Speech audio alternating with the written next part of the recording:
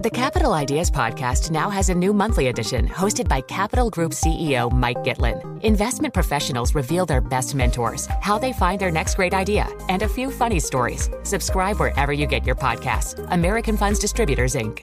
It can be hard to see the challenges that people we work with every day are going through. I'm Holly Robinson Peete. Join us on The Visibility Gap, a new podcast presented by Cigna Healthcare. Download it wherever you get your podcasts.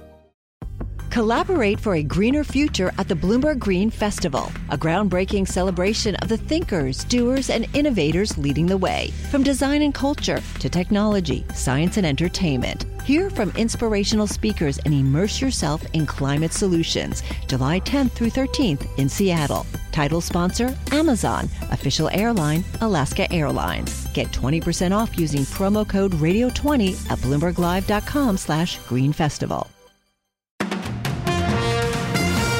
This is Bloomberg Daybreak Europe for this Tuesday, the 30th of May in London. Coming up today. Making default not the default. Joe Biden and Kevin McCarthy lobby hardliners to pass their debt ceiling deal. Storing up problems. Britain's shops see yet another price rise peak. Spain's snap poll. Prime Minister Pedro Sanchez calls an early election after heavy regional losses. Johnson's document drama WPP chips in, and that's a wrap on plastic.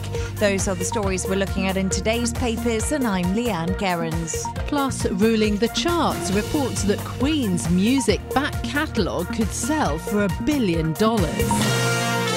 That's all straight ahead on Bloomberg Daybreak Europe. The business news you need to start your day in just one 15-minute podcast. On Apple, Spotify, the Bloomberg Business app, and everywhere you get your podcasts. Good morning, I'm Stephen Carroll. And I'm Caroline Hepker. Here are the stories that we're following today. In the United States, leaders from across the political divide say they're optimistic about passing the debt ceiling deal before a default. US President Joe Biden told reporters he's confident that legislators will approve the bill before the June 5th deadline. I feel very good about it. I spoke to a number of the members. I spoke to McConnell. I spoke to a whole bunch of people. And it feels good. We'll see when the vote starts. Both the President and Republican House Speaker Kevin McCarthy are hailing the deal as a win for their separate parties. If approved, it will fund the US government until after the 2024 election. Voting on the deal is expected to start tomorrow. Now, here in the UK, shop price inflation has reached its fastest pace for at least 18 years. But new figures for the month of May show that the rate of food price growth marginally eased. Bloomberg's Ewan Potts reports. According to the British Retail Consortium, prices in stores rose by 9% in the year to May, up from the 8.8% recorded in April. Food inflation eased slightly in May, but prices were still 15.4% higher than a year ago. The slowing of food price rises was driven by lower energy and commodity costs, which fed through to lower prices on staples including butter, milk, fruit and fish. The Chancellor Jeremy Hunt has been holding meetings with food manufacturers to discuss soaring prices and to ask businesses to soften the blow for consumers. The government and the BOE will be concerned that inflation is becoming entrenched in the UK economy. In London, I'm Ewan Potts, Bloomberg Daybreak Europe. Spain's Prime Minister Pedro Sanchez has called a snap election for July. The move comes just hours after the Socialist Party leader learned the full extent of his party's losses in regional elections. Here he is announcing the move, speaking via translator. Although yesterday's elections had a municipal and regional reach, the direction and message of the vote goes further. So as Prime Minister and also General Secretary of the Socialist Party, I recognise the results, and I think it necessary to give a response and put under the scrutiny of the people's vote our democratic mandate. Sanchez's opponents will have less than 2 months to prepare and campaign for the July 23rd election, which had been expected to take place in December.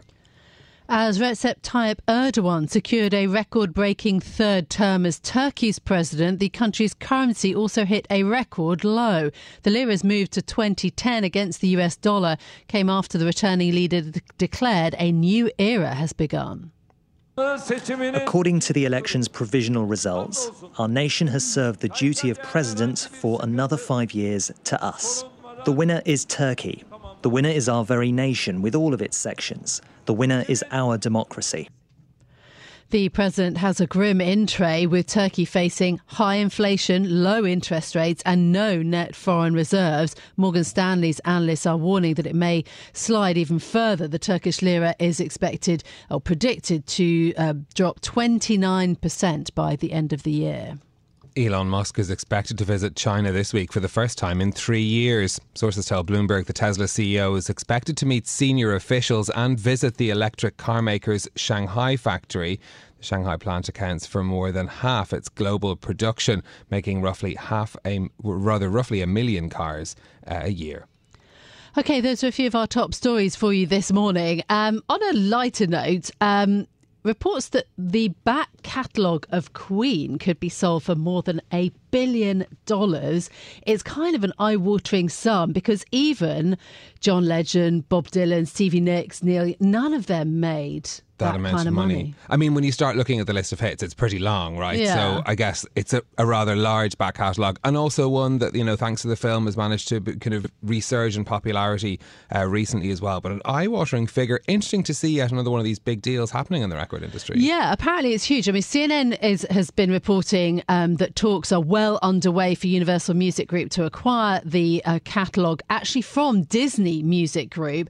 And then The Times quotes Barry Mazarski from Citrine Cooperman, which is a business consultancy, talking about just all the different funds that are actually interested in music now. He talks about 50 funds operational, trying to execute deals in this space. So yeah, music, big business. Yeah, look, it's obviously there's buyers out there, because I think there's money to be made off those back catalogues. So the oldies are the goodies, Caroline. I'm so sad we couldn't play the music. That's the problem. You can sing along if you want. I won't bore you this morning with that. Bear our listeners that, and talk more about the latest on the debt ceiling agreement in the United States. The House Rules Committee will examine a deal later before a vote. Markets will get their say too, with a flood of T-bill auctions set to be held in the coming days and weeks as well. Bloomberg senior editor Bill Ferries joins us now for more on this story. Bill, great to have you with us. What is then the latest in terms of securing support from lawmakers for this deal? Well, thanks for having me. We know both President Biden and Kevin McCarthy on the Republican side have been lobbying their supporters, their members in Congress to vote for this. I mean, obviously the clock is ticking. June 5th is next week. And there's not really a lot of room for second chances or rewrites at this point. So we could have a vote as soon as Wednesday in the House, and then it would move to the Senate. But there is, there is some arm twisting going on to make sure that the people who may be on the fence or maybe haven't commented publicly about it get on board and support the agreement and don't go to the other side. I think what you've seen so far, there are very vocal members on both to the left of President Biden and to the right of Kevin McCarthy who are opposed to this deal. That's not such a huge surprise. This was never going to be a unanimous agreement. There are Republican members of Congress who have, in their political careers, never voted once to increase the debt ceiling, regardless of who was in power. So there was always going to be opposition. I think both sides, Biden and McCarthy, want to make sure that opposition doesn't get to some sort of a critical mass. Okay. Who are the key names to watch? Well, I think on the Democratic side, we're really still waiting for the Democratic leader, Hakeem Jeffries, to say anything in public about this agreement. He's been noticeably quiet so far. Even as a leader, he would have to try to bridge the divide between maybe the more progressive members who are really upset about some of the things the president negotiated in this, and then maybe the kind of more middle-of-the-road Democrats who are ready to get a debt deal and move on. So the question is that what he's waiting to, is that why he's waiting to go public, or does he have some more immediate concerns of his own that might make it harder to get this on the floor quickly? So that's one big question. I think on the Republican side, it's really kind of the numbers. There's you have a lot of Freedom Caucus members who have long been opposed who say the president that the president got 90% of what he wanted and Republicans only got 10%.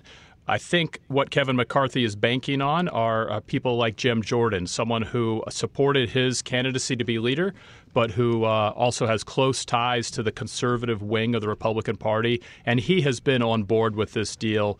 He said it's a first step towards reining in government spending. So I think as long as you have people like that staying on board on the House side, you're good. I think the Senate will be its own battle, and over there you can have a single member weigh in to slow things down. What's the timetable that we should be watching out for now in the coming days? I think the first one is Wednesday, and whether the House really does move towards a vote, either probably late in the day after a lot of debate, or if it slips into Thursday, that's probably okay. If they can't get to a vote by some point on Thursday, you're going to start wondering about the broader timetable, because you can have someone on the Senate side slow things down. June 5th is, correct me if I'm wrong, I think it's Tuesday next week.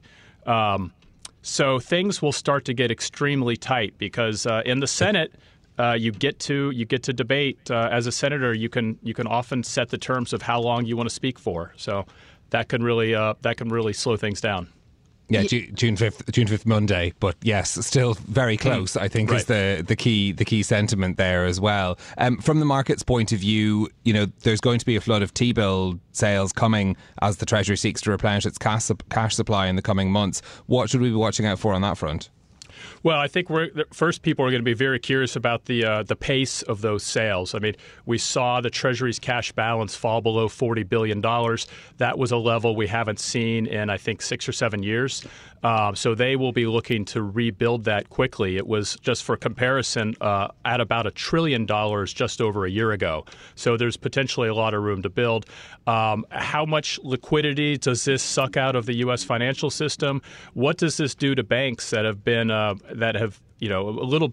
some of those banks that have been on unsteady ground since the Silicon Valley Bank crisis? Do they see outflows from this decision by the Fed to sell T-bills? What does that mean? And I just step back from the whole thing. When you look at the debt deal, if it passes, two of the big questions will be, does this tip the U.S. into a recession? If the U.S. ends up in a recession after this passes, does this keep it down there for longer? And what does that mean for average households and the interest rates they pay on their loans and their borrowing? So I think those are going to be the two biggest questions for the economy going forward. Yeah, absolutely pivotal. Bill, thank you so much for your time this morning. Bloomberg senior editor Bill Ferry is there joining us on the debt ceiling agreement. And what's next? Up next, Johnson's document drama, WPP chips in, and that's a wrap on plastic. Join Capital Group CEO Mike Gitlin for a new monthly edition of the Capital Ideas podcast. It's your look inside one of the world's largest asset managers. Subscribe wherever you get your podcasts. Invest 30 minutes today. American Funds Distributors, Inc. The countdown has begun. From May 14th to 16th, 1,000 global leaders will gather in Doha for the Qatar Economic Forum powered by Bloomberg. Join heads of state, influential ministers, and leading CEOs to make new connections, gain unique insights, and uncover valuable opportunities in one of the world's most rapidly rising regions. Request your invite for this exclusive event at QatarEconomicForum.com. Now, the paper review on Bloomberg Daybreak Europe. The news you need to know from today's papers. And joining us for more is Bloomberg's Leanne Guerin, starting with the Financial Times headline, Cabinet in standoff with COVID inquiry over Boris Johnson messages. Good morning, Leanne. Caroline, good morning to you. Yes, so Boris Johnson has until this afternoon to submit those unredacted diary entries and WhatsApp messages to the COVID inquiry. Now, the government insists it's provided all relevant material, and that was when that request was made by the chair of the inquiry, Lady Heather Hallett. Yesterday, the government office did resist all demands to hand over information called unambiguously irrelevant to the inquiry. Pretty strong words there by Cabinet Office. It suggests that this would set a really harmful precedent and actually be detrimental to the privacy of the former Prime Minister Boris Johnson. So they are strongly resisting doing this. However, last week, Hallett highlighted that that some areas of correspondence were, in her opinion, completely relevant to the investigation and the inquiry. She marked out that some of these include talks between the former Prime Minister and aides about the London Metropolitan Police's enforcement of COVID regulations, and that was after the murder of Sarah Everard in 2021. Now, the spat could really overshadow the start of the COVID inquiry later in June. It starts on the 13th, but The Guardian today is actually reporting something. They're saying the Cabinet Office could take unprecedented action to prevent Boris Johnson's diaries and WhatsApp messages being handed over to the official COVID inquiry. They would have to, right? Because, as Lady Hallett has pointed out, I mean, she is a former Court of Appeal judge who actually Johnson appointed himself. This idea of unambiguously irrelevant, her inquiry, and she has the legal power to decide that. And she's saying that Cabinet Office does not. So this is a kind of legal tussle and just how far Cabinet Office are prepared to go, which is quite fascinating. No, absolutely. And if, we hear from The Guardian that this could happen, it would be absolutely unprecedented for this to go ahead, as you've just said, Caroline.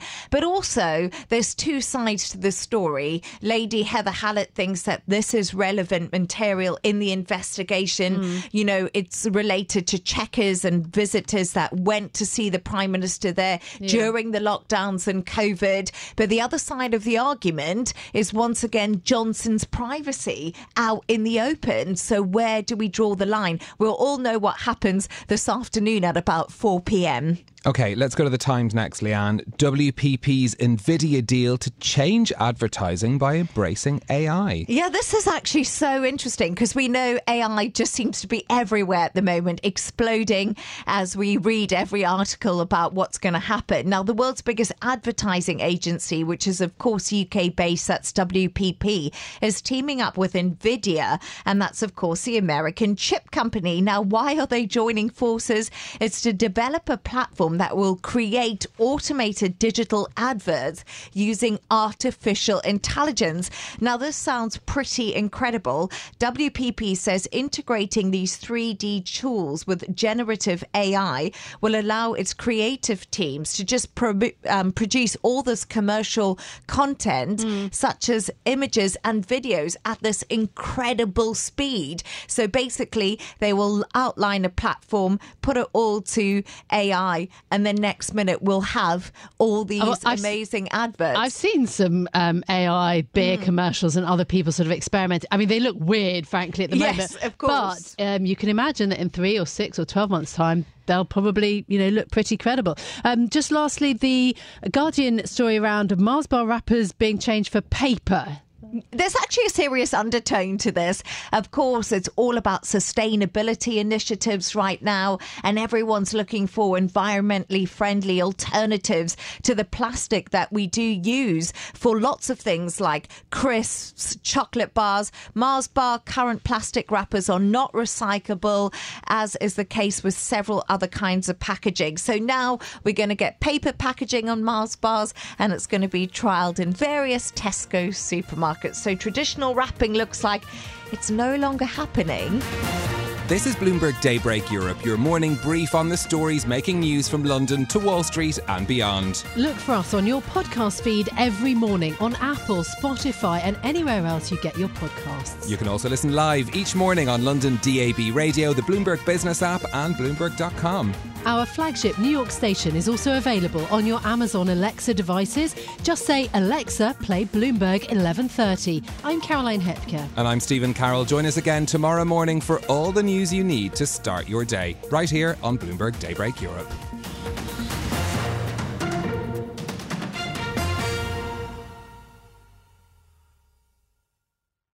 The countdown has begun. From May 14th to 16th, 1,000 global leaders will gather in Doha for the Qatar Economic Forum powered by Bloomberg. Join heads of state, influential ministers, and leading CEOs to make new connections, gain unique insights, and uncover valuable opportunities in one of the world's most rapidly rising regions. Request your invite for this exclusive event at QatarEconomicForum.com.